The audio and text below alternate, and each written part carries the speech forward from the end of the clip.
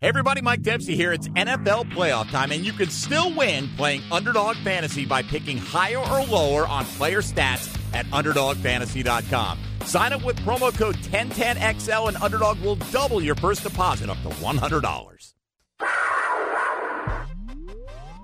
We would love to have Kelvin back. The sky's the limit. He's only going to get better because of the way he works. You know, when you love something as much as he loves football, you can't help but get better. Stepping up, fires it deep downfield. Wants Calvin Ridley. Calvin's out there. Calvin's got it. 5-yard line into the end zone. Touchdown.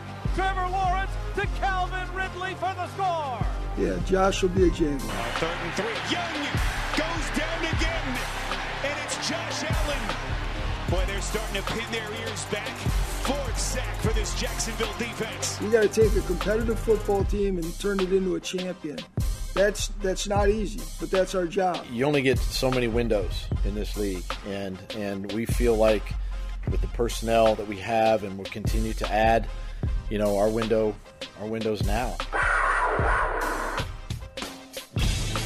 1010XL 92.5 FM presents Jaguars Today with your hosts Mike Dempsey, Tony Smith, and Dylan Denmark. All right, good morning, everybody, especially all you early birds in that YouTube chat today. You always wonder, who are the people waiting for that video to turn on, Tony? The dozen or so of you that get in early before the video actually starts appearing. But we appreciate all of you, however you're consuming Jaguars Today, particularly all of you driving around Jacksonville, FLA this morning in Duval proper as we march towards Super Bowl 58. But really, for the Jags, we hope it's a march towards Super Bowl 59 or 60 or something like that. They're, you know, it's just for us getting through the week here, and nice to see Trevor Lawrence out there, you know, getting some opportunity to give his point of view on where the Jags stand and some of the national shows, which is kind of the expected routine for a lot of these big name players during Super Bowl week. Yeah.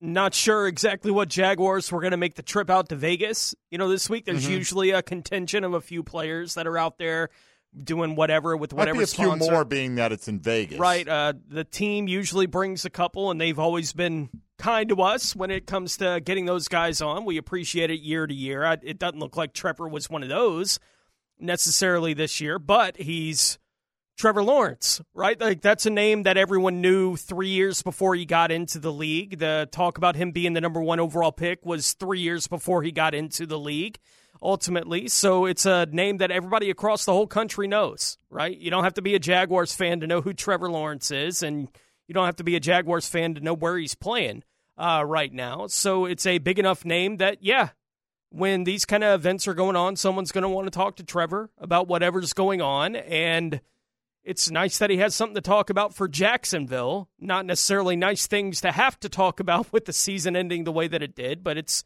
good to hear from the quarterback. When he talks, we listen. Yeah, and I did listen, and I felt like a lot of it was standard quarterback fare. Yeah. You know what I mean? We need to get better here. We need to do this. We need, you know, nothing that you wouldn't expect anybody else to hear, but it's just still part of the kind of the dance of being a professional quarterback, and to speak responsibly and professionally about your team and you know, show some modicum of leadership. He was on, I think it was Cameron Wolf and Bucky Brooks on the NFL Network set that I saw. Tone, I know he's done several of these, but we'll get to some of that audio coming up here in the first hour today. Hear what Trevor had to say, and take your reaction, if you'd like, on where things stand with your franchise quarterback. And that's clearly what he is, whether you have that ultimate confidence in him that you did. I'll say this. Still 62% of you, based on our poll we ran this week, feel that Trevor Lawrence is not that he can, but that he will lead this franchise to a Super Bowl, provided he gets a second deal. He talked about that second deal and said the right things. Not worried about, not going to affect the way I play, whether I get it this season, next offseason, whenever it comes. I'm still going to go out and go about my business the way I'm supposed to do. And, I mean, has he been anything other than the consummate professional since he's been here? That doesn't mean he's going to perform as an all-pro performer on the field every time. But in terms of all the other stuff that comes with being a pro quarterback, I think he's as well-equipped as anybody who's come into the league in a while. Yeah, got thrown into the fire from that perspective in about as harsh a season as you possibly could be thrown into. from the perspective of a rookie quarterback having to deal with everything that was going on with his one-year head coach who didn't even survive the year in Herbs, right? Like there was a lot going on, and Trevor handled the job of being one of the guys who had to step up in front of the media every week and answer questions about what was going on in that locker room.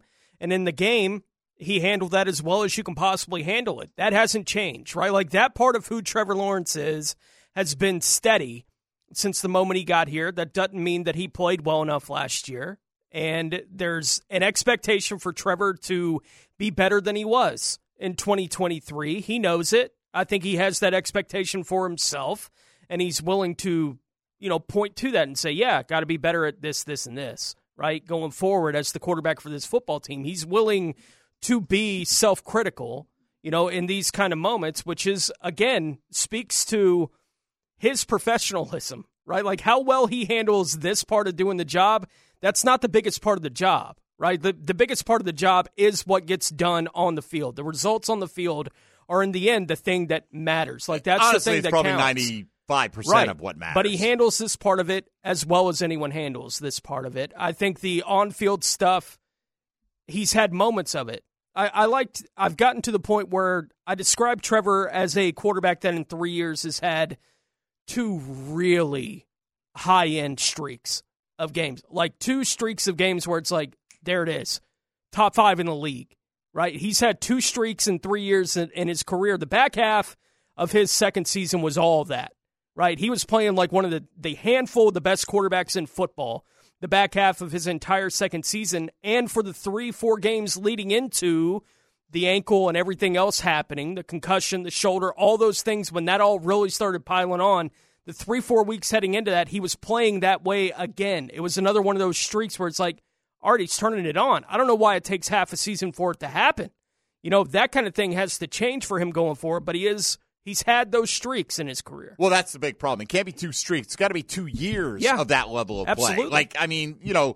Lamar Jackson has not gotten to the Super Bowl either, and he's had postseason failures. He is probably going to lock down his second MVP award, right? There's no question his value to the Baltimore Ravens. I get it. Trevor Lawrence has incredible value. He would show you just how valuable he was if he could take that top-level play and deliver it 15 out of 17 times. Nobody expects you to be perfect 17 out of 17 times. At least I don't expect that. Every quarterback, no matter how good your season, is going to have a dud. You can go back and find some duds this year for Lamar Jackson and Patrick Mahomes and Josh Allen and the whole lot of them. But the overall arc has got to be towards a lot more consistency on the high end. And with that, he needs the weapons and he needs the protection. And we know that. And we talked about what are the top offseason priorities. Well, the number one thing they need to do is re-sign Josh Allen. But the number one position group they need to address is the offensive line. But that's presuming that they're going to have some answers at some other positions. And I saw Tom McManus, there was a piece posted from his latest podcast that he does on Tuesdays. And you should check that out. Go to on the X machine at Meathead55. And you can find links to all Tom's stuff there. But he was talking about if it came down to it, and I know, look, there are ways, certainly, with the salary cap the way it is and the ability to restructure deals and let veterans go, that you could keep both Calvin Ridley and Cam Robinson. Mm-hmm. There are. But if it came down to you thought, you know what, the math works best if we have just one of these guys, and everything else will fall into place in terms of having the available cap space that we need to go out and try to make this team as competitive as it can be in 2024 and beyond, but we can only keep one of these guys, Calvin Ridley. And again, don't know what the exact numbers would be, but you could even look at it like this if you wanted to. If you keep Cam Robinson, he counts $21 million against the cap, right? Mm-hmm. If you let him go, you save $16 million. If you just transfer that $16 million to Calvin Ridley, I mean, that evens it out, right? Yeah. And I don't know if you can get Calvin Ridley for $16 million. I don't know if you'd want to pay him that. But if the choice is you can have Calvin Ridley or you can have Cam Robinson, and basically everything else would be just about the same in terms of your resources. Now, your plan wouldn't be the same because if you choose Cam Robinson now, you got to go find some receiver help somehow. Yeah. Maybe that becomes more of a draft priority. Or if you choose to keep Calvin Ridley, do you go with in-house options like Walker Little at one of the tackle positions, or are you looking to draft a tackle early in this draft? Maybe push Little inside, maybe take some of the money you recouped from not keeping Cam Robinson and investing that in other offensive line positions. So we'll debate that a little bit today, but you can let us know your thought with a simple one click on today's poll question on social media at MD_1010XL. Hit us up at 1010XL Fat Tony and 1010XL Denmark. Hold my pocket. Morning Pockets. Good morning. You're looking so much older and more mature. Really? Why week. is that? Probably because your birthday went. Oh, okay. This past weekend, man. I'm trying to, wish you belated happy birthdays to make up for not knowing that you were having another trip around the sun completed this week. I appreciate that. Yeah, no problem. We got Johnny O coming in today. So roughly around 11 o'clock, I'm sure. John Oehser from Jaguars.com, their senior writer, will join us in studio, and we'll talk all things Jags with you today. We'll get into any Super Bowl storylines that you want to touch on, as well as we continue to inch closer to Super Bowl 58 coming up this weekend, and put that in the rear view, and then the Jags start the same place everybody else is, 0-0, and with their offseason resources, looking to fill all the holes that they've created for themselves on this roster. Mike Dempsey, Tony Smith, Dylan Denmark here with you. You're listening to Jaguars Today. Keep it right here on 1010XL and 92.5 FM. Now more Jaguars Today on 1010XL. Disappointed. I think everybody felt that way in our organization, fans, city, all that. It's disappointing to finish the way we did, especially where we were at 8-3 at one point in the season. Nobody going to argue with that. Disappointing end to the year is underselling it for the Jacksonville Jaguars. Losers of 5 of the last 6 to go from that 8-3 mark to not making the postseason. And would have been nice for the second consecutive year, but we'll see what Trevor Lawrence has to say about whether or not you can actually find a silver lining in that. If you want to get in today, 641-1010 on the All-Pro Roofing phone lines or on the text line designed by Lifetime Enclosures. Or hit us up on social media today. The question of the day presented by Chad and Sandy Real Estate. If it were only one that you could keep between Calvin Ridley and Cam Robinson, which one are you keeping for the Jags? Presuming that basically that's the choice. It's like, hey, we can afford this guy or that guy. We'll have the same basic pot of resources to use if we opt to go this way. It's just, different ways we're going to have to go about it. Like, hey, if you don't keep Calvin Ridley, all right, there's maybe $20 million that you're not paying to a receiver. You could spend that somewhere else. You're going to save $16 million on Cam, though, against the salary cap if he's not on the roster this year. Somebody said, Tone, on Twitter, where's the third option? Cut both. I mean, look, I'm much of a heavier lean towards keep Ridley here just simply because of the makeup of what they have on this team now. Ridley is a little bit older than Cam. Cam won't even be 29, I think, until October, something like that. I was looking. So he's, still fairly young guy, but he does miss some time. Has missed. I don't know. He played one season where he played 16 games. I don't recall if that was a 17-game season or not. That might have been the only time he played the full complement. He usually good for a couple of games. That's only been a couple of years that they've done that, and I know he got hurt last year. Well, most years he's been like a 14-game guy is what he's been. And then this year he missed 8 games. Of course, 4 of those were for suspension, but that was for performance-enhancing drugs, which were allegedly, I guess, to, speed up your recovery, right? So that seems to be injury-related as well. In a way, you could look at it, whereas Calvin Ridley was fairly durable this year. He got banged up from time to time, to be sure. And, I'm not of the – I feel like if it came down to a financial thing, if I could keep them both, I probably would, quite honestly, right? Because Cam is a good player. I don't think he's a franchise-changing player, but he's a good player. And I do – I get it. I like his he's a hard-nosed guy. He's edgy to the degree that any of the Jaguars linemen are edgy and all that stuff, Tone, but he didn't grade out well as a run blocker this year. He did well as a pass blocker, and I get it. As your left tackle, that's your number one priority, but he isn't always available. I would keep them both if I could. I think you just have better alternatives with how to fill that spot, whether it's Anton Harrison moving over there or Walker Little just plugging in, at least for the short term for 2024. Then if Ridley leaves, not knowing if Zay Jones is back or not, and even if he is, there's a hole at the top of your wide receiver depth chart. Yeah, and I think adding into that, because I agree, I lean towards Calvin Ridley being the one of the two that I would keep. And I think added to that, the options that are going to be available to you in the draft, right? And Daniel Jeremiah again said yesterday, basically teams looking to reload on the offensive line. This is the year. This is the year to do it. Right. Let's do it. And I think that added to this conversation makes it pretty easy to me. You compare that to the options that are going to be available to them potentially. It's not that they can't get a wide receiver in this draft.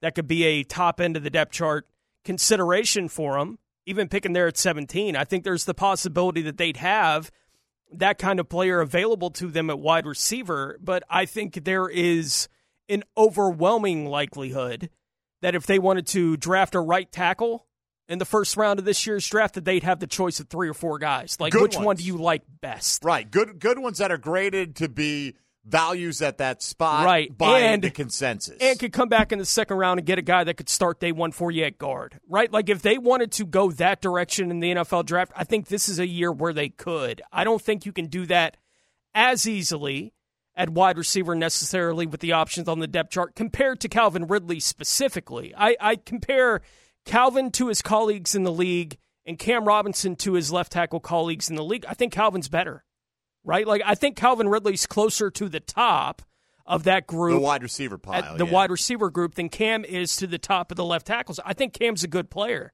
and he doesn't hurt you to have him be the left tackle for you week to week, but he doesn't move the mark for you all that much, right? And he does have the injury considerations on top of that kind of thing. So if it was me, it's pretty easy. I'd lean towards keep Calvin Ridley over Cam. All right, you can weigh in on that or anything else Jaguar-related. We'll get to more thoughts from Trevor Lawrence as he appeared yesterday with the NFL Network crew as they're doing their broadcasts from Las Vegas this week. 641-1010 if you'd like to voice your opinion on anything Jaguar-related, like Matt and Callahan has done this morning. Good morning, Matt.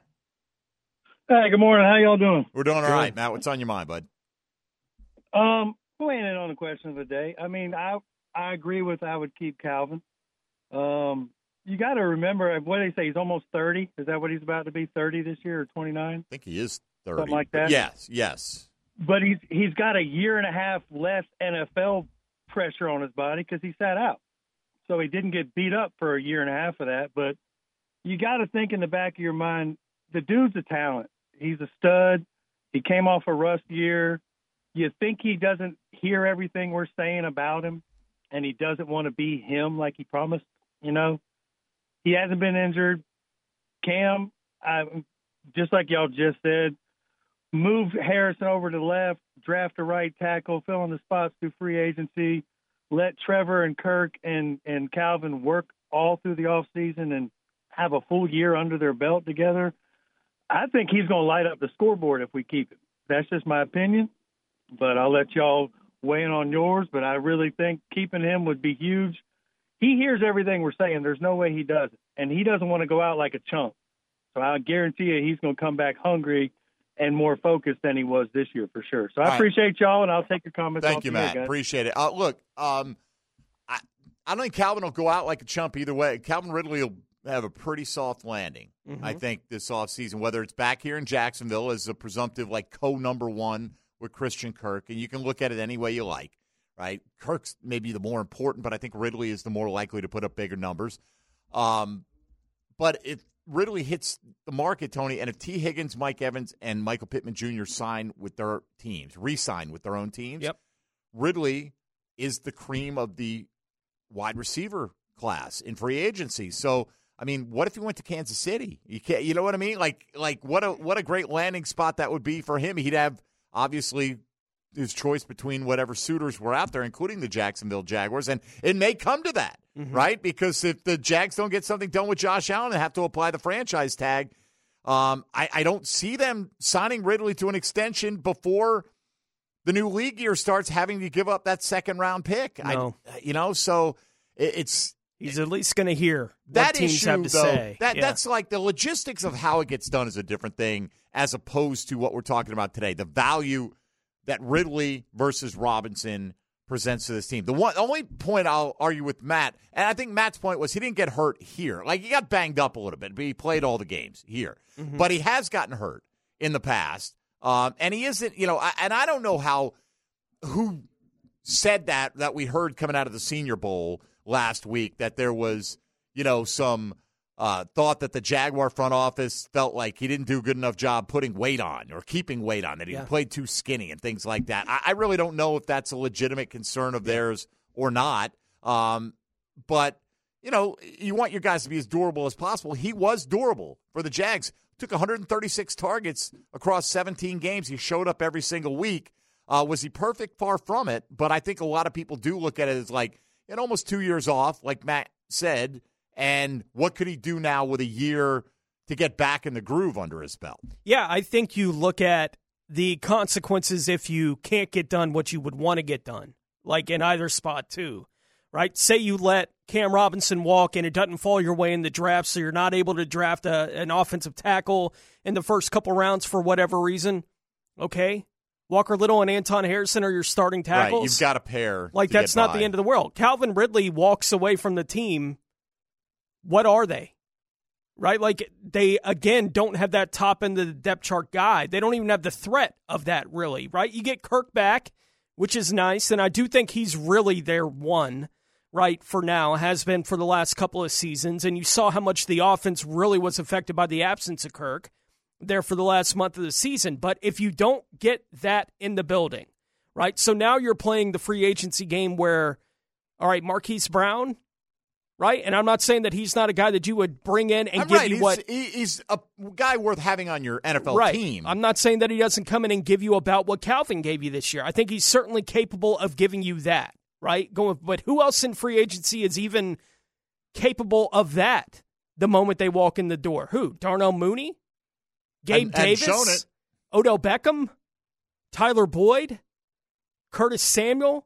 I'm looking at a list of the top free agents available. I mean, all these guys, they're like, they have Davis roles as like your third receiver. Yeah, sure. Curtis Samuel is your third receiver. Sure, right? If you have a creative offensive staff that knows how to utilize him, and that would answer the Zay Jones. They're not playing around with that money at that point. If they're not going to keep Calvin, if it's like, we'll let it test for real test, right? Then Zay's here, right? Like, if they can't work it out with Calvin, Zay's here for another year. Like, I can't imagine them walking away from both of those guys in this particular offseason. But I don't know. It'll be interesting because that $11 million cap figure is more than double what it's been for Zay to this point. I get it. He was a guy who missed a lot of time as well. Because they redid the deal last year, too. Yeah. Yeah. But that's what's looming for 2024 right now. You can save about half of that impact if you let him go. And, again, these decisions, we don't, like, when you're deciding between Ridley and Robinson, you're going to have to make up your own mind what the rest of that wide receiver depth chart is going to look like, because they're going to have to, if it's a Cam or Ridley thing, you would think that they'd have to have invested in that receiver position anyway, right? Have to even consider just keeping Cam over Ridley. Right, like overall, I feel like they'd have to sign somebody to make you feel as good about the wide receiver position as you do about tackle if you don't have Cam. Let me ask you, if they did get something done with Josh Allen and they applied the franchise tag to Ridley, I'm like, receivers still on the board for me very early. Yeah. I'm not saying it's a higher priority than offensive line. At some point, they have to draft and develop a wide receiver. At some point, they got to develop their own guy. Right. They just haven't been able to do that. We're all looking at what Green Bay has done with 4 guys on the roster that they drafted that at various times all look like they're capable of being a number one. And I mentioned it with Tommy when you had to go on Friday. We talked briefly about who is the best wide receiver that the Jags have drafted and developed. And I'm talking about it in their franchise history. Allen Robinson? Like, that may be the top of the list. I mean, he had the best season of anyone. And that's not a guy who got to a second contract. Right. Like the Jaguars in the draft at wide receiver has been a zero for 30 years. Right? Like, they just haven't found a guy that it's like, this is our guy for 10 years. They just haven't had that in the draft in the history of the franchise. It'd be nice if they get one eventually, especially the way the game's going. It'd be great, right, if they had a pair by, like, say, you don't next have to year. buy Kirk and Ridley and Jones. Like, you don't have to get your whole group from outside the building. All right, let's come back and hear the rest of some of Trevor's thoughts. The rest of what we've got available for you coming up from Trevor Lawrence on NFL Network. yesterday, waiting the arrival of John Oehser at the top of the hour. You're listening to Jaguars Today. Mike Dempsey, Tony Smith, and Dylan Denmark. The question of the day, presented by Chad and Sandy Real Estate. If everything else were the same and it came down to a choice between Cam Robinson or Calvin Ridley, who are you keeping for the Jaguars in 2024? This is 1010XL 92.5 FM. Jaguars Today on 1010XL. All right, how bad is the Jaguars' history of pass catchers on this team, right? I mean, we got Jimmy and Keenan. We think, man, awesome. That's a great pair. Yeah. That's a great start. Not a lot of great follow-up. No. Particularly at the wide receiver position. And Jimmy basically doubles up Keenan. Like, Jimmy's a Hall of Fame level player, right? And fantastic that you've had one of those guys in 30 years in the franchise. And Keenan was great. He's a Pro Bowl level player. Yeah. Right? They haven't had much of that beyond that. Allen Robinson had a Pro Bowl year. That's it. I mean, at the DJ Chark had a 1,000-yard season. Yeah. They haven't had much. You're just looking up the historical numbers.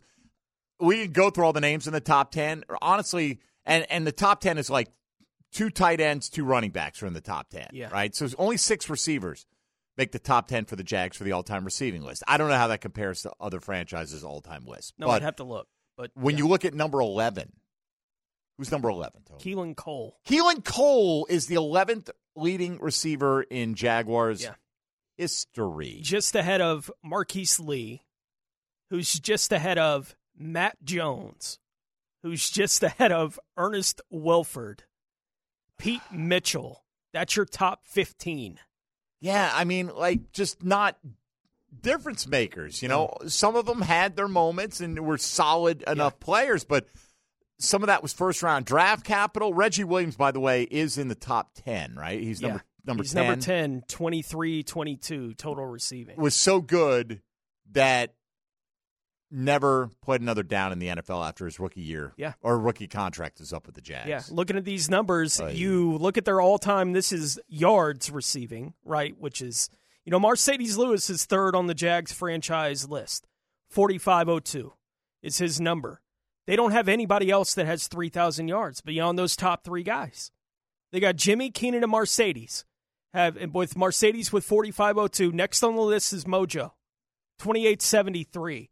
And to give you an idea of just what that looks like, Christian Kirk, as I was just telling you as we were coming back from the break, he's 17th right now on the Jags franchise list with 1,895. If he comes back this year and has a 1,000-yard receiving season, he's the 4th highest receiving yardage leader in franchise history. 4th. That's it just goes to show you what Calvin Ridley did this year. We're like, you know, by NFL superstar standards, it's not anything, you know, any big deal. You look at what Tyreek Hill was making a run at 2,000 this year. So let's not get too carried away with 1,000. But you look at this franchise's context, yet we can't also, Tony, get caught up in the got to be Jaguar good, right? It's not just good enough to be better than what's come before. No. Need to be good enough to compete. And granted, you can look at Kansas City and go, who's their alpha receiver? Well, it's Travis Kelce is who it is. Absolutely. He's not a wide receiver. And for a tight end to put up 1,000 or near 1,000 like he does, and he did it in the 15 games this year with nearly 1,000. He would have easily gone over 1,000 if he plays the full 17. You know, they did struggle, though, right? Their identity changed a little bit more this year. They weren't this sure thing that was going to steamroll through the playoffs. They had to rely on a stronger defense, a better running game, a rookie receiver to develop as the year went along, and Rashee Rice, and he has, quite nicely, and the magic of Patrick Mahomes doing just enough, extending plays, and finding just enough of these just-a-guy wide receivers that he has, like he did with MVS to clinch a game last week. I'm looking at Kansas City's all-time list now, and it's interesting. Their top 2 are tight ends. It's Kelce and Gonzalez. And Gonzalez, yeah. 11,328 for Kelce, 10,940 in a Chiefs uniform for Tony Gonzalez. And then the rest of we'll go 5 here. Otis Taylor, who played in the 70s, basically, played a decade for him from 65 to 75. Dwayne Bowe is 4th on the list in Kansas City history. Tyreek Hill is 5th. Okay. I mean, Hill was climbing. Hill was going to probably end up there in the Gonzalez-Kelsey range, when he was all But I do said think and done. like Kansas City as a comparison, and again, they've been around a lot longer, right? Like you're talking about 50, 60 years of franchise history, 70 years there for the Chiefs. Henry Marshall, Carlos Carson. Give me the total receiving yards for the guy who's 10th on the list for Kansas City. 10th on the list is Eddie Kinnison with 5,230. And the Jags for Reggie was like 2,000 something, right? 2,200. Again, it's a lot more history to go over. Bring up, if you can, dig up the Carolina Panthers. Let's look at them head to head. I'm sure you're going to get, Steve Smith and Masin Muhammad in there. I don't know if Patrick Jeffers, I bet he's in the top 10 for sure. DJ Moore will be in there. Curious to see what the other expansion franchise who entered at the same time list looks like. Let's see here. Steve Smith tops the list with 12,197. Okay. Muhammad second, 92.55. Greg Olson third. Okay. 64.63. DJ Moore fourth, 52.01. At least they have four guys that have 5,000. Wesley Walls fifth. Another tight end on the list at 39.02. McCaffrey sixth with 32.92. It seems kind of similar. Yeah. And a number 10 on the list is Devin Funchess, 22.33. That is right on where. It seems very similar. But here's the thing: do you want to be compared to the Carolina Panthers? Now, granted, not in a lot of spots. They've been to the Super Bowl, right? So that's better. But no, I don't often want to be compared to the Carolina Panthers. No, I don't think. In terms of being satisfied with where you are in the NFL hierarchy, right? I get it. They deserve to be compared to them in some cases. All right, let's get back to this with Trevor Lawrence appearing with NFL Network yesterday. Cameron Wolfe and Bucky Brooks. Heard him talking about how he was disappointed in how the season ended. Got to hear the answer to this. Missing the playoffs could be good for this team in the long run. I think it could be a good thing for us in the long run. And sometimes when you have a season that finishes that way, especially not making the playoffs in the position that we were in, it kind of heightens the sense of urgency for everyone. We know, all right, we're not where we need to be. We're not where we want to be. And you're coming off that instead of, maybe a year, maybe we make the playoffs. We found a way to make the playoffs this year, and we don't learn the lessons we do because we think we're a little bit better than maybe we are. So I think it could heighten the sense of urgency. It could, put a little pressure on us in a good way, and we need that. I think, look, I'd still choose to make the playoffs, right, over not making the playoffs. But I don't think that's untrue that you can do that. And it makes me wonder, is there some truth being spoken in that this is how this team reacted? We did make the playoffs. With the rope, yeah. Not only made the playoffs, won a playoff game, had that terrific comeback, had everybody blowing smoke at us as the next upcoming team in the National Football League, never mind just the AFC. Did we buy our own hype a little bit this year? Yeah. We got comfortable. Like, that's what that statement feels like, and it's not like we haven't pointed to that going through the season, that they look like a team that got comfortable to a large degree. Trevor Lawrence yesterday also was asked about playing through the injuries that he had to play through. I know that's a part of this sport, and there's no excuses when you go on the field. When you step on the field on Sunday, you're expected to perform, especially as the quarterback, and the guy that I touch the ball every play, have a big impact on the game, and you got to play well to win. Your quarterback has to play well in this league. And, that's one obviously regret I have, is that I don't think I played my best at the end of the season, and I wish I'd played better to give us a shot. So that's something where I got to learn from. And, if I'm on that field and whether I'm banged up or what, you're going to be banged up at the end of the season, no matter how healthy you try to stay or how much success you have doing that. You're going to have to play through some stuff. All right, the follow-up to that is then, okay, you need to play better. Right? And we know you've got this ability. You can fit it into a tight window and do all these things, and you can make throws that few people walking the earth can make, but you've got to do it consistently. You've got to have consistency. You've got to protect the football a lot better. So how do you balance being more of a game manager versus just slinging it around?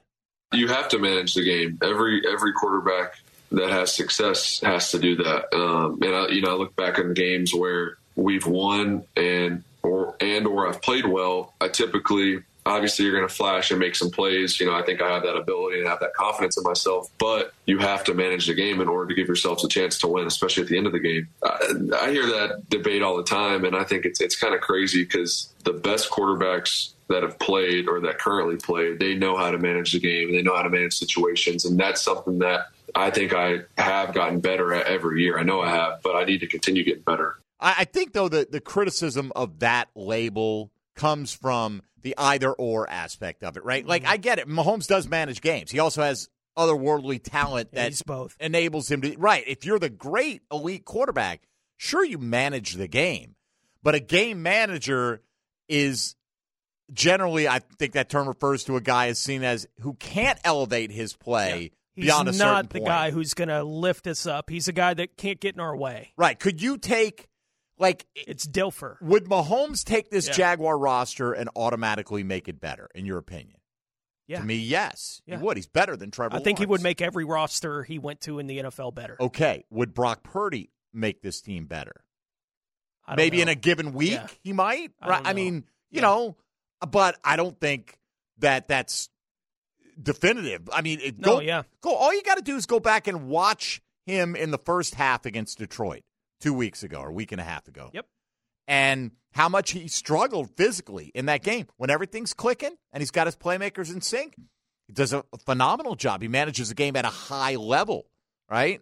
But I still don't see him as this exceptional athletic talent that can just, you know, it's obvious, right? He went with the final pick in the draft. Yep. That doesn't mean there aren't traits that can make you an effective NFL quarterback, and he is displaying a lot of those right now. But that's where the game manager tag just comes in on guys who are thought to be only that. Yeah, we all need to Trevor does need to manage games better. I don't need him to become a game manager per se. I need him to be that gunslinger who knows how to manage the game. All right, let's do this. I want to save this.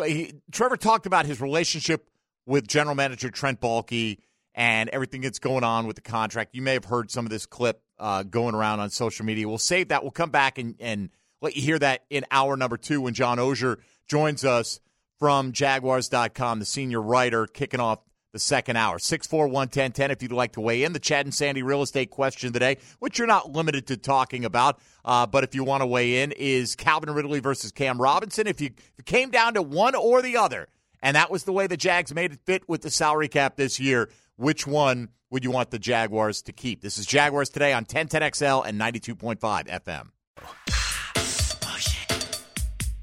Oh No's with Jaguars.com's John Oehser. Brought to you by Kingfish Pest Control, proud partner of the Jacksonville Jaguars. On 1010XL. I feel, Tony, like Oehser got here early and waited in the hallway. I got here early and rang the bell. I heard the bell. We heard the bell, right? That's how we know it's you. Okay. All right. John rings the bell. We don't get up. Notice. We don't come to the door to get you. If no one's sitting at the front door. But I felt like, based on when the bell rang, seeing somebody walk past the window to perhaps answer the door, and when you walked in the studio, I felt like you might have been like, oh, you want me here by 11? How about 10:59:59? I thought it was I kind of felt like that's how you slid in here. I wish morning. I was that good. All right. Well, you were today, unintentionally. All right. How's the week been for you? Good. You know, just kind of waiting for the Jags to announce the final defensive staff, get that sort of, buttoned up publicly. And, that's pretty much the wait. And Combine in a couple of weeks, Super Bowl. So sort of treading water a bit until the action gets going again. And find out tomorrow about Freddie T. Yeah. As well. Now, we didn't go to Radio Row this year. Oftentimes you've gone in the past, like with the Baselli push was a big thing. Right. What was behind the thought process this year to just sort of waiting and seeing. I guess there wasn't that much of a thought process. The last couple of years with Tony, once the vote didn't take place there, we opted not to go and just sort of wait and see. So I don't know if we ever had any impact, but that was what we would do during the week. We would find Hall of Fame voters, and we would, all right, explain to the Jacksonville audience why this guy doesn't belong in the Hall of Fame if you don't think he does. Yeah, what we did on that this year, as soon as Fred got nominated, or not nominated, but made the list of 15 finalists, JP, multiple other people at the Jaguars, Dan Edwards, former PR maven, I guess, sort of spearheaded finding voters to talk about him, putting together a package like that, sort of trying to impact it that way. So my gut is I kind of thought that I think it will take Fred a couple of final round times to get in. That may just be because I was used to seeing that with Tony. Right. So that's sort of my thought, but we'll see. Fingers crossed. Well, I think that, not having another running back among the finalists helps tremendously, right? I think that will definitely help him. If it doesn't push him over the top this year, which fingers crossed it does, I think the next couple of years, I don't think there'll be a dominant running back coming up to join him. Adrian Peterson, I think, has, 4 more years before he's going to be eligible. Frank Gore, maybe a couple. I don't know. And to me, Frank Gore wasn't dominant. He was, but his numbers should get him in. And if that's the case, Fred's numbers should get him in as well. And by the way, I think Gore's top 3 or 4. It was like 4th. That's I get you. But I mean, it's. But I don't think at any point anyone said Frank Gore's a better NFL player than Fred Taylor.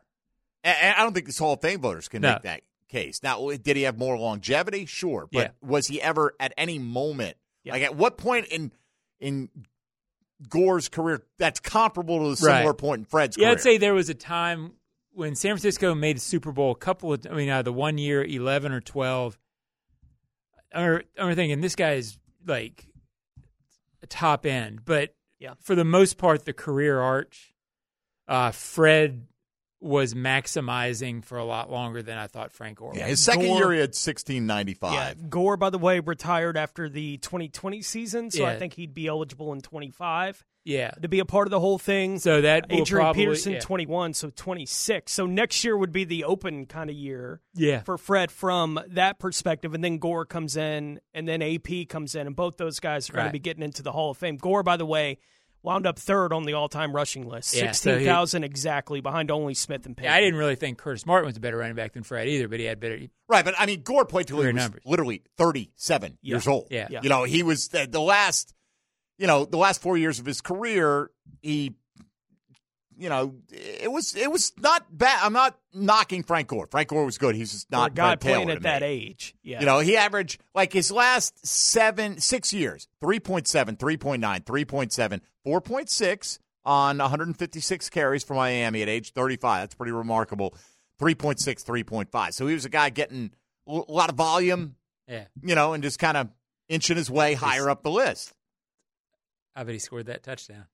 Yes, he did. He got the first down. He got the key first down. Yeah, I don't know how many touchdowns he scored from that year, but he did. First down. He did get the first down that clinched it, and so far we're still happy with that. We'll see how that all works out. But I want a couple of things flitting around in my brain. Let me just take care of this tomorrow, because we will find out tomorrow night on Fred Taylor getting in or not for this year for the Hall of Fame. So tomorrow, just to prepare you a little bit, if you want to call in, we thought it'd be fun to limit it to like 30 seconds, make your pitch for Fred for the Hall of Fame as if you are the presenter in front of the room. Like you've got 30 seconds to bullet point it. Bam, bam, bam, bam, bam. Here's why Fred Taylor is a Hall of Famer. And we'll buzz you out if you go too long. And so we'll have a little fun with that tomorrow. And a lot of the discussion tomorrow will be about Freddie T and hopefully sending good vibes to push him over the edge to get in. Also, because I haven't mentioned it today, we've got our Super Bowl. We're calling it the Jag Bag instead of the Swag Bag. And it's just Jaguar-related items. I may have put the lean on John Oehser to poke around down at Everbank and see if there's anything loose floating around down there that we could throw in the Jag Bag. No promises on that, but we'll have some fun items. And all you have to do is email Mike D at 1010XL.com with a couple of things. You got to have your full name and phone number in there, but your 2 predictions you have to make: winner of the Super Bowl, Kansas City or San Francisco. No point spread, nothing like that, just straight up who wins it. If you get that right, we go on to the second prediction, which is just simply something you predict will happen during the game that is easily verifiable. If it's statistical, obviously that's easily verifiable.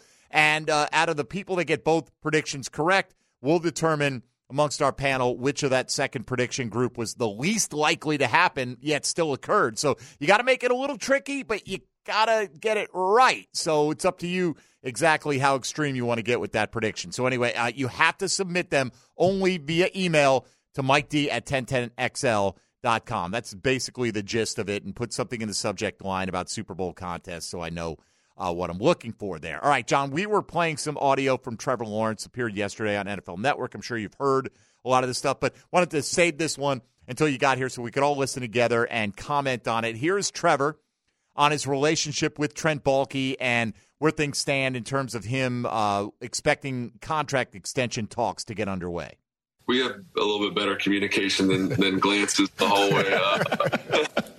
But no, it's it's something I'm not concerned with. Obviously, I would love to get a deal done at some point, whether it's this year, next year, who knows. I'm not really worried about that. But obviously, you want to have some security and you want to make money. You want to play and do as well as you can. But at the same time, I know I have a job to do regardless, whether I get the extension this year, next year, whenever it is.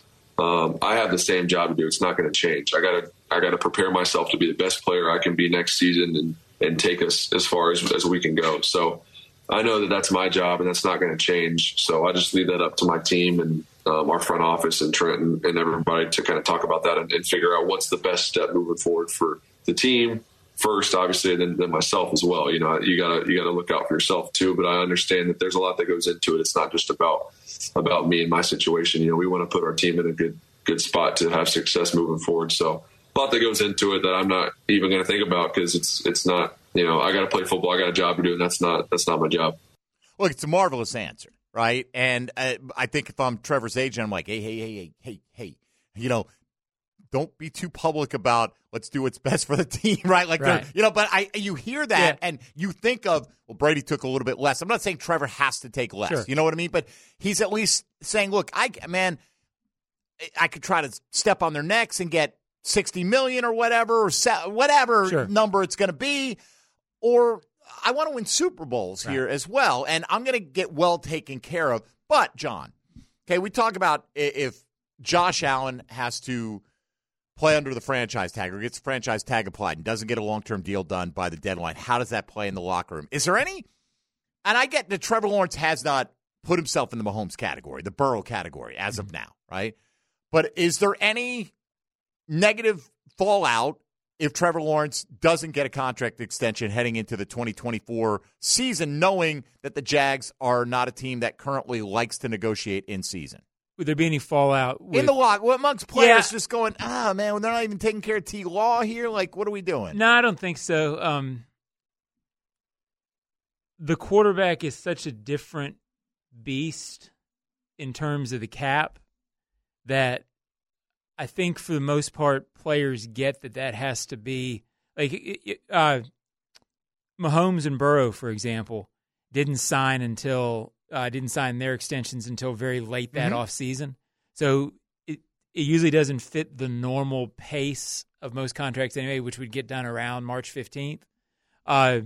So I don't think there would be I guess it would depend on how it was couched and how it was presented. If they said, hey, we couldn't agree on a number that makes sense. There were injuries last year. It was circumstantial. We want to make sure, but we're going to get this done. We just have to make the timing right.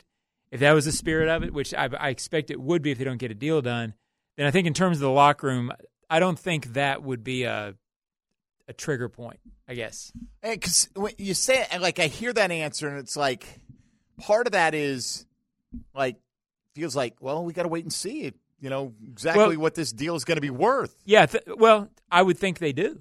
Okay, but that's a little different than when you say the timing. It's like we had all these other priorities and it didn't fall into place, and we know we're going to pay Trevor. He's going to be one of the highest paid guys in the league. It's that, and I'm not saying that you can speak for Trent Baalke in the front office, but that approach to me, Tone, sounds like all right.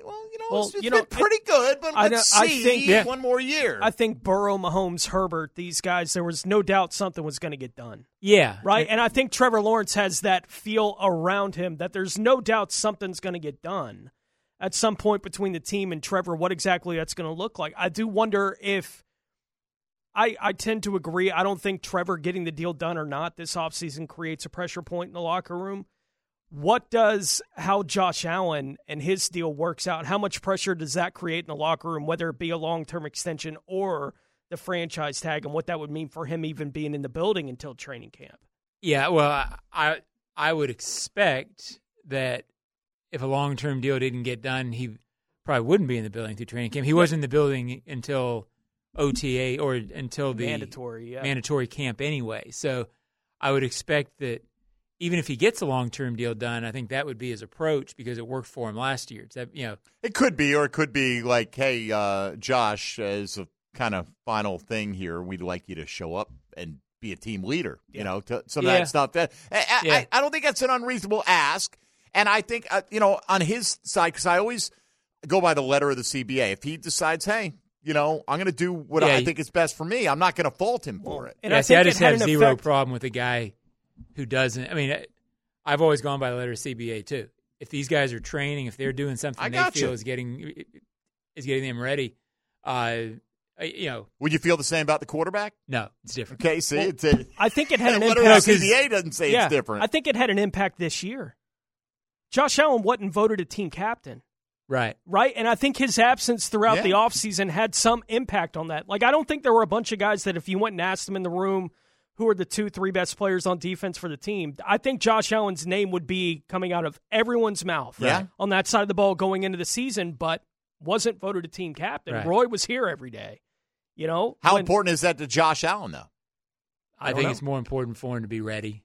Right, that's what I'm saying, right? Like I'm asking it kind of, hypothetically. Like I don't know the answer to that. And I don't think that the team captain thing even matters all that much. Right. It obviously didn't impact his play. Right. Not being the team captain, the whole team knew this is the best guy we got on. But it's this. You get into this realm where like all these guys make an absurd amount of money, all of them, right? I mean, even the last guy on the roster makes compared to the public at large. So you do get into these things of slights and how it plays, and take care of your guys. If Josh Allen gets, let's say, a 5-year deal, averaging $25 million a year, I don't know, right? Whatever it is, that might be in the ballpark, right? Let's say it's 5 years, $125 million, whatever. Is the highest paid player on this roster, easily an average annual salary. Coming off a season where he was clearly the most valuable player on this team, set franchise records, has been a good citizen, has always expressed his desire to be in Jacksonville and be a part of what's happening here, all these things. So and walked that walk. He done everything, right? Done everything. But if he doesn't show up to all the extra stuff, the voluntary stuff, does he get named a captain? Does he not? And is that perceived in a negative way by anybody? I guess my perspective is different. Except for Peyton Manning, the best players on the Colts rarely showed for OTAs. Okay, when I was there, and were they all being named captains as they well? Were captains, but they were Reggie Wayne, Marvin Harrison, Edgerrin James. I understand that. So I mean, does it matter? And that was that circumstance in that locker room, right? I'm just wondering in this locker room, if we say, "Hey, man, if you franchise tag Josh Allen." I mean, these players are going to say, what an insult to guarantee him $22 million, which is, kind of silly, but okay. I mean, that narrative is out there. Right? So then if you go, all right, now what does this guy have to do where you're going to pay him $25 million a year, but he's not good enough to wear the C on his chest? Like, you know what I mean? Yeah. I just wonder. I mean, it's not the most important thing to me. I think at the point, if Josh Allen gets a long-term deal done, everyone's going to breathe a big sigh of relief, and it's not going to matter in the big picture. Yeah. I'm just curious about, at the I margins. may be a dinosaur on that. It's never bothered me when, from a distance, when Fred and Mojo didn't show up for the off-season program. Yeah. You performed during the season, and it's never bothered me. But I get your point. Right. I'm not stumping for him to be named or not be named. I'm just wondering what the reaction is among some of his teammates. I would guess after the season he had, I would guess he would still be named captain. But that's what if he's franchise tagged and they don't sign him to an extension and he goes through the same offseason anyway?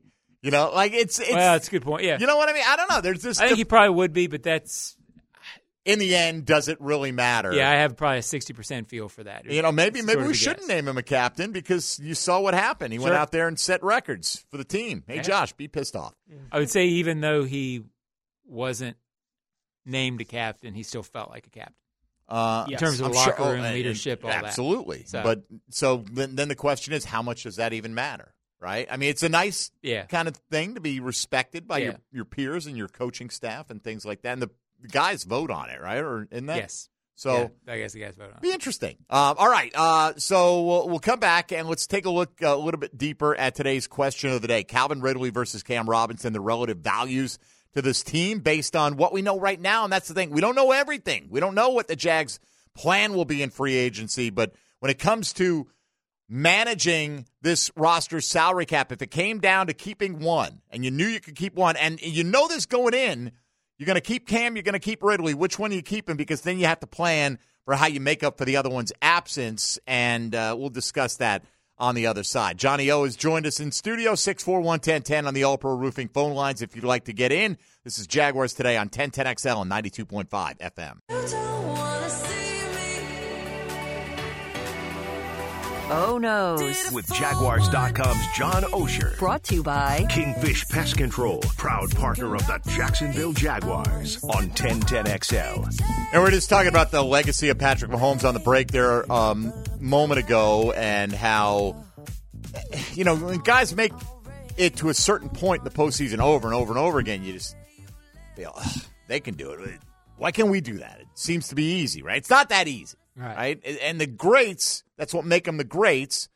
We're talking about, Aaron Rodgers has been to one Super Bowl. He won it, but he's been to one, and you look at his numbers and you look at his efficiency numbers. Yeah. One of the greatest quarterbacks easily. The numbers will tell you Rodgers was one of the 10 greatest quarterbacks without question in the history of the league. He's got one ring, right? Dan Marino made it to one Super Bowl. Others never won the big one. Maybe Fouts, great player. Fouts. Yeah. Jim Kelly made it to a bunch, never won it. There are plenty of examples out there. So you're like, why can't our team be that team? It's hard to be that team. That doesn't mean you shouldn't strive to be that team. And what do we always hear? Why do we do this throughout the season? Why do the Jags do X? Or, man, they didn't even show up when they played this team, right? They got no heart. Why? So I'm reading this story with comments yesterday to Sean Gibson, a former Jag safety who's playing for San Francisco now. Steve Wilkes, their defensive coordinator, after the game said that the effort level was unacceptable. The effort level in the NFC Championship game. They didn't try hard enough. Right? You say, like, you don't buy it? I don't really buy that. But okay. I think sometimes coaches say that sort of thing to motivate, anyway. All right, well, that's what he put out there. Gibson said, to it than I am. Gibson said he agreed with the assessment and that they were lucky to advance and it won't be an issue again. And you're probably right. There is probably some embellishment in it. But to even have that, to have a coach be able to say that with a straight face, like, if what you're doing in the locker room, if you're like, what the hell is this coach talking about? Like, we're not trying. What game is he watching, right? So if he's going to have credibility, he can't go too far with this. My point being, here is a coaching staff and player on a team that's going to be playing in the Super Bowl saying their very most recent game, what the hell did we do? And how did we get here? And like, you would think, how is there any extra motivation needed, to play in the National Football League when your career is so short and you only have so many opportunities, but here in the postseason, a game away from the big one. It's not like San Fran, this version of the Niners, has won a bunch of these rings. They've been around it. My guess is that's probably degrees. I don't know. I have trouble with that one. I have trouble buying that, but all right, that's fine. Closer to me. Gibson said the film was hard to watch. You had to see it. You had to hear some choice words. It's not our brand of football. We're a lot better than we showed. I believe that, right? And you wonder, like, when you say effort, was the guy jogging? I doubt that, right? But was he mentally focused on, like the signal came in and, like, we've practiced this all week. Right. And I don't know if that's how you define it. Is it effort or not being sharp or whatever the case may be? Yeah, I would buy it if they were saying they weren't sharp, if they maybe were not quite on the same page. Even that, though. Okay, how does that happen? Right? Kyle Shanahan's been to the Super Bowl before. He's supposed to be where we sit here, that doesn't happen totally. They're not on the same page. Calvin Ridley and Trevor Lawrence not on the same page. two guys on defense in the same gap. What the hell's going on? Yeah. Where's his coaching staff? Yeah. Right? Well, I mean, the point being, it happens. Right. Right. And when you win, everything gets pushed down. Mm-hmm. Right? Okay, that may be true last week, but we're in the Super Bowl. Right. Yeah. And we were that way with the Jags. I think coaches have pretty similar takes on this stuff when they happen, right? Like Caldwell this year said that was imposters out there. Mm-hmm. After one of those games, it's like, no, it wasn't. That was you. Right. Like everyone knows that was you, but that's the kind of thing that you say as a coach to, this can't happen again. Like that's a coach's way of saying, this can't happen again. That's kind of what that feels like to me. It's like, no, you haven't seen the best of it here recently. Yeah. All right. We still want to get to Ridley v. Robinson, if you could only have one, but let's let Tony take us on a quick tour around the rest of the National Football League. Now, Gems Around the NFL, brought to you by Beach's Jewelry and Pawn in Jax Beach. Kansas City has not ruled out guard Joe Thuney or running back Jerick McKinnon for Sunday, but head coach Andy Reid did not sound optimistic about either's availability on Tuesday. Reid said that it is a long shot that Thuney will even be able to practice at all this week, and added that McKinnon still isn't practicing as they work to get him back from a core muscle injury that he had surgery for about a month ago. They did open the practice window for McKinnon, creating the opportunity for him to be activated and able to play Sunday, but it seems unlikely as of now. Indianapolis Colts owner Jim Irsay sent out a message on X on Tuesday saying, quote, "On the mend, grateful for all the messages of love and support." Irsay was being treated for a severe respiratory illness. According to a statement put out by the team on January 9th, on December 8th, he was found unresponsive in his home in what responding authorities described as a suspected overdose. All right, thank you, Tony. Just looking at where the poll stands right now, it's tightened up a little bit, about 10 points separating Calvin Ridley getting about 55% of the vote to about 45% for Cam Robinson. The question, if the Jacksonville Jaguars had to choose between retaining Calvin Ridley and Cam Robinson, which one would you want them to keep? We stole that question from McManus's podcast yesterday. Over 450 votes on that so far, so it's going to lean in Ridley's direction. Usually with this many votes in, we're not going to get a change in the leader no matter how much you keep voting throughout the course of the day, but we'll see where the final numbers come in on that. So let's hit our final pause here, and when we return, let's debate the pros and cons of Robinson v. Ridley and see if we can't come up with our own decision on that. And look, granted, there are a lot of moving pieces to this, right? If you release Cam, what do you think you can do with that $16 million? How much of that $16 million goes directly to Calvin Ridley? What else are you doing to address your offensive line regardless either way? What are you doing to address your receiver core? And you've got other needs. All these are questions that Trent Baalke and the front office are going to have to answer in a hurry with the start of the league year marching ever closer towards us. This is Jaguars Today. Mike Dempsey, Tony Smith, Johnny O, and Dylan Denmark on 1010XL and 92.5 FM. Nobody knows the Jags like Johnny O. Oh, knows. Brought to you by Kingfish Pest Control, proud partner of the Jacksonville Jaguars. On 1010XL. Oh, baby, baby. I did it again. I played with your heart. Got lost in the game. You don't like this? It's fine. I was trying to figure you out, Pockets. I don't know. Like, is there a reason for this? Or No, honest to goodness, I just see decent music in the system, and I just go, all right, I'm playing this. And you passed it by to play this. Yes. All right, that's fine. Which is all right. It's fine. I almost played Alan Jackson earlier. I was like, not right now. I don't care that much, honestly. Not that much. I care enough to comment about it, or at least care enough to go, that's a interesting choice. Like, I know this is Britney Spears. Yeah. I don't know who the last one was. I don't either. Yeah. No, but I'm trying to keep my mouth shut. It was who? Dua Lipa. Dua Lipa. Okay. Yeah. Like, I was like, is he playing Taylor Swift? I don't know any Taylor Swift either. So, like, is he playing Taylor Swift? I'm not going to say it in case it isn't. But I'm the old man now, John. I see all felt. these people. I've seen Dua Lipa on SNL. That's the only time. And I know SNL is like old people, skit comedy, whatever. But that's where I see younger artists if I'm going to see them at all. And usually I see these younger people, and I'm like, huh. Okay. Who did you say you saw? Like, what? Dua Lipa. Yeah, you never heard of Dua Lipa? I have not. Really? Huh. Dua Lipa. Dua Lipa. No? IPA. Okay. I've had a couple IPAs. LIPA. Okay. All right, just saying. Like I don't know anything like other than I know the name Dua Lipa. I've seen her, heard her perform. Nothing, and that's fine if you like it. Right. If you like Old Britney, you can like Old Britney. I just thought it was a curious choice there by Young Pockets. Like I try to like on the Young some of the Pockets stuff, like Old Britney. I guess. I mean, just like the Dua Lipa thing. Like I keep my mouth shut because what point is it to bring up that I don't know who that is again? Right. You know, I'm aging out as whoever the days enjoys go it. by. Hope you enjoy it. Cool. That's fine. All right, we've wasted enough time on that already. So let me say again tomorrow a lot about Freddie T. So if you don't want to make an induction pitch for Freddie T tomorrow, just call up with your favorite Freddie T memory. It's going to be all very Fred Taylor centric as we try to send some good vibes out to Las Vegas to get him across the finish line and get him inducted along with his former teammate Tony Baselli as the second Jag in the Pro Football Hall of Fame. Maybe you get Freddie in, and who knows, right? Maybe Right. Jimmy starts to get a little bit more consideration as the years should. go by, right? I mean, me. imagine if Jimmy just stuck around for another 3 years, Yeah. which receivers typically do, right? You know, Sure. what was it, 34, I think, is when he left? Well, he was still a 1,000-yard receiver. Yes, I mean, I yeah. know. Like Yeah. 3,000 more yards on top. I mean, he's got enough already, but yeah.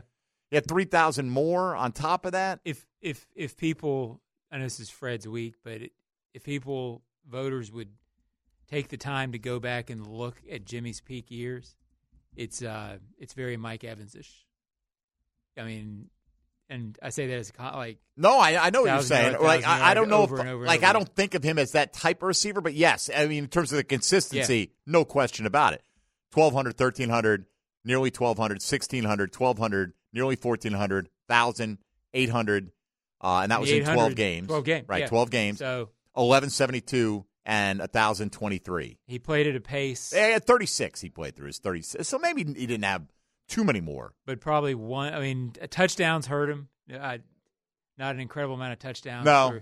But that was sort of Well, what hurt him as much as anything didn't play his first 3 years. is he had 288 yards before he hit the age of 27. Yeah.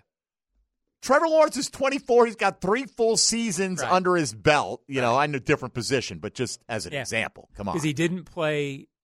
He had 2 truncated seasons in Dallas, was out a year, and then didn't play that much in 95 here.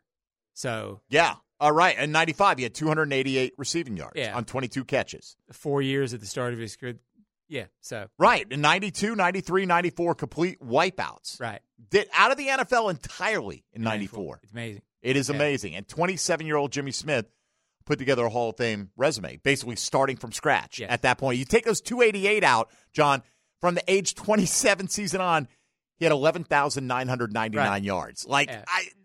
what? You give him 600 yards those 3 years, and he's probably in. Yeah, I wonder how many guys have had more yardage in that age range, like from 27 to 36. I bet not that many. Or even in a 10-year period. Like, Yeah. you give him. Right. If you people give say, somebody well, he's a 21 to 12-year guy. 31 or whatever. Right. A 10-year period. He was, and it wasn't just numbers. He was good. He was hard to cover. It said everything you wanted. All right, Jimmy Smith, Calvin Ridley, different guys. Calvin Ridley would love to be considered as good as Jimmy Smith career-wise one day. He's the focus of our question of the day. So, Pockets, won't you fire up today's 10-10 take? 10-10. 10-10 take. Now, Mike Dempsey's 10-10 take. Brought to you by Leonard Truck Accessories. All right, I'm going to put aside for the debate between Calvin Ridley and Cam Robinson what I'm going to do with all this money I'm going to save from Cam Robinson, right? Because I have to presume, like, if you don't have Calvin Ridley, the money you're not paying Calvin Ridley, you're going to have that same money to spend elsewhere. This comes down to who is more easily replaceable, I think, to me, right? Because, you're going to save money if you do, we'll have $16 more million if we don't have Cam. Well, but then you're going to have to apply that at least that much probably to Calvin Ridley. So, or maybe let's say the cap hit would be about the same. Right now, you've got 2 guys that if I had to play on opening day on either combination, left to right, right to left, Anton Harrison and Walker Little, I know I can do that right now without adding another piece. Now, that doesn't mean I feel like I've got the depth that's necessary to withstand a whole season. But if I don't have Calvin Ridley right now, like in this calculation either way, we may or may not have Zay Jones on this team. Because, again, just to franchise tag Josh Allen, and you know this, guys, I'm not trying to say it like you don't, but just to franchise tag him, you're going to have to create more cap space than you currently have. Just to apply the tag right now. So you're going to have to make these calculations on these other guys regardless. I think Cam is good. I don't think he's great. I think Ridley was good. I don't think he was great. Does he have a higher ceiling at this point? I think Cam is pretty much who we've seen him to be. There's value in having that at left tackle, but he's also been a guy who gets banged up a little bit every single year. I mean, if I could find a way to make it work to have them both, I'm not kicking either one of them off the team. But if I had to make the choice right now without knowing what other moves they're going to make, I got to go with Ridley, I think, over Cam, Tony. Yeah, I would go with Ridley over Cam, too. And I would add to all of that, it's not an argument for them to not address offensive line. No, not at all. That's not the point of they do have guys in the building that can play left and right tackle for them, so they don't need to worry about it. It's an argument of it's easier to replace Cam Robinson because the replacements potentially are on the roster than it is to replace Calvin Ridley, who there is no replacement for on the roster, and there is no easy path to quickly replacing him in free agency. I think they do have options on the offensive line behind Cam Robinson, so it would make sense to me to save the money to put that towards whatever you want to put it towards. And maybe that would be to bringing somebody else in. What if as it's an Robert Hunt of Miami, right? Yeah. Like, for instance, maybe it'll be Ezra Cleveland resigning here, but Hunt is a guy who profiles as the exact type of guard that they want. Athletic mover, all this stuff, young, has been a very high-level player. Yeah. And so maybe you take that $16 million to save on Cam and you apply it to him. Well, it's not like you couldn't keep Cam, and then instead of paying all that money to Ridley, you go out and you try to apply it to your offensive line. That's fine. But, all right, now what does your wide receiver core look like? Looks like Christian Kirk. Looks like Christian Kirk. Maybe Zay Jones, iffy. Yeah. Beyond that, nothing that I feel comfortable with. Right. Tim Jones, Elijah Cooks, I don't want to hear any of that. Jamal Agnew's not on this roster, at least not right now. Don't know if he'll be back, John. How big of a need, even if they do bring back Ridley? Let's say Ridley's back on a 3-year deal. Where does wide receiver rank for you? Or maybe not rank, but how, on a scale of 1 to 10, how much do they still need to address that group? You'd like to see them for immediate, maybe not extreme priority, but you'd sure like to see them. When I say immediate, I mean an immediate 900-yard guy who's in that range. But you sure would like to see him get a second or third rounder who can be good and a frontline guy by his second year, right? So I think they've got to draft somebody who is going to turn into a big-time player for them. They need to draft that position and draft it well. It might be a second or third rounder who develops. Right, that's the thing, too. Guys do hit faster, but there are only a handful of those guys that do that. I don't trust generally a young wide receiver to come in and be great right away. It happens, but I think it's hard. Right, and for all the people, yes, there are good options out there. Like, would we rather have maybe Mike Evans or T. Higgins? You have some say, but it's very limited say over those guys. You can have all the say you want, but they can still say no. Correct. Right? I mean, so you can influence their decision by how aggressively you pursue them. You can't influence how many other teams decide to pursue them. You can't influence whether they even make it to free agency. Right. So, granted, there are other paths to fill in. And would I rather have a younger T. Higgins who's played with Trevor? Yeah. Absolutely, I would.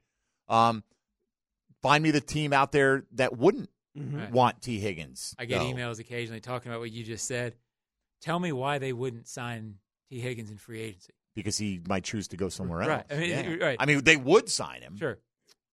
Tell me why in the world they wouldn't do this. Well, because it's right. And here's another reason why T. Higgins is going to cost a lot more. I would think.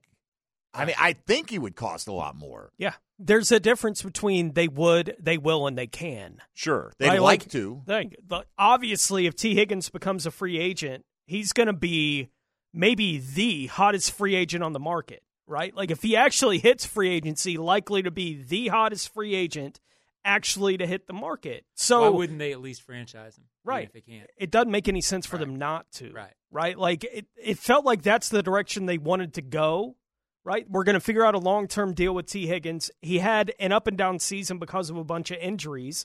So it makes sense for them to, we're going to use the franchise tag and try to extend the window for us to figure out what exactly this is going to be into the future, while we can still do that and keep Jamar at a relatively cheap price for now. For one more year, we can do this game, and then we got to figure out exactly what we want to do with both these guys. But why wouldn't you?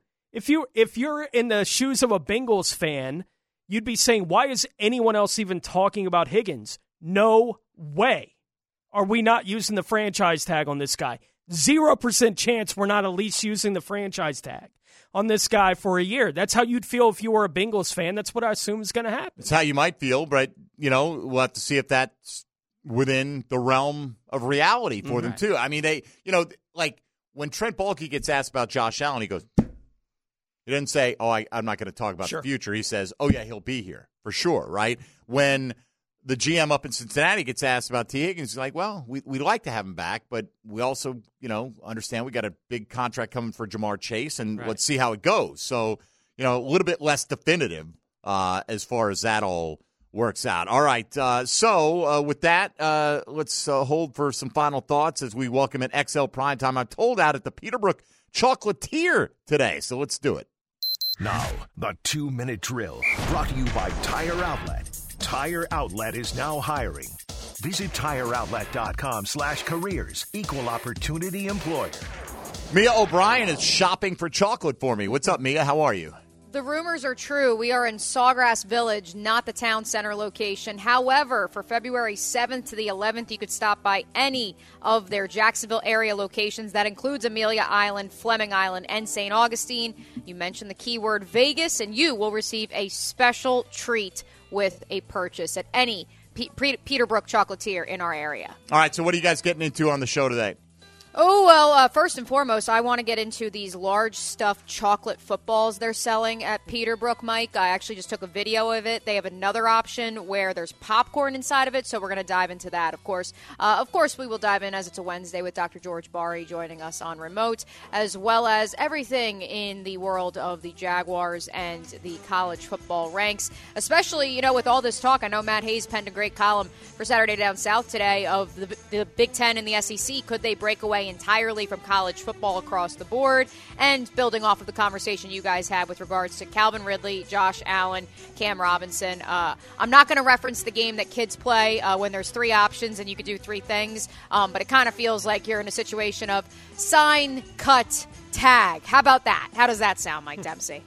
Sure. I'm trying to think how they match up with the other game, but we're not going to play that game. I got 22 hours to figure it out before I'm Okay. back. All right, Mia, have a great show.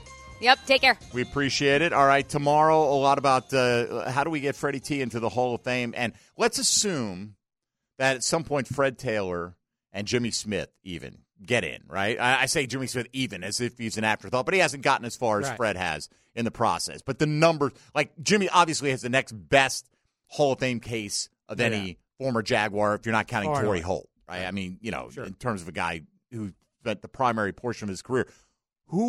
If they all three get in, who's the next Jag that'll make it? I think it's somebody who hasn't put up the numbers yet. Because I don't think I don't think Maurice Jones-Drew gets into the Hall of Fame. No. I don't think Keenan McCardle gets in the Hall of Fame or any of these, no matter how many years the Veterans Committee is around. It's probably TBD. Right. Meaning. Is it Trevor Lawrence? Like, does he have the best case? Is it Josh Allen? Who's got the best, position right now that you think could go? Anyway, something we'll discuss tomorrow. What's cooking over with the mailbag and all that stuff? Calais, maybe, right? No, Calais. I doubt it. I guess, but I think if you went in a uniform, he'd go in as a Cardinal. Yeah. Right? Like a guy that I think most of the NFL world would identify as a primary Jaguar. Yeah. But I do think Jacksonville would claim him. Oh, sure we would. Like Jaguars fans would certainly celebrate would. Calais getting in. Yeah. All right, so. Mailbag's going great. Next week we start up our shows again, our streaming shows. Tuesday, Jaguars AM. So we're looking forward to that. All right, John, thanks. Good to see you as well. And we got McManus on Friday, but tomorrow is a big focus on Fred Taylor, one day closer to Super Bowl 58. XL Primetime's coming your way next. So for Tony Smith, John Oehser, and Dylan Denmark, I'm Mike Dempsey. Thanks for listening to Jaguars Today. Back at it again tomorrow from 10 to noon here on 1010XL and 92.5 FM.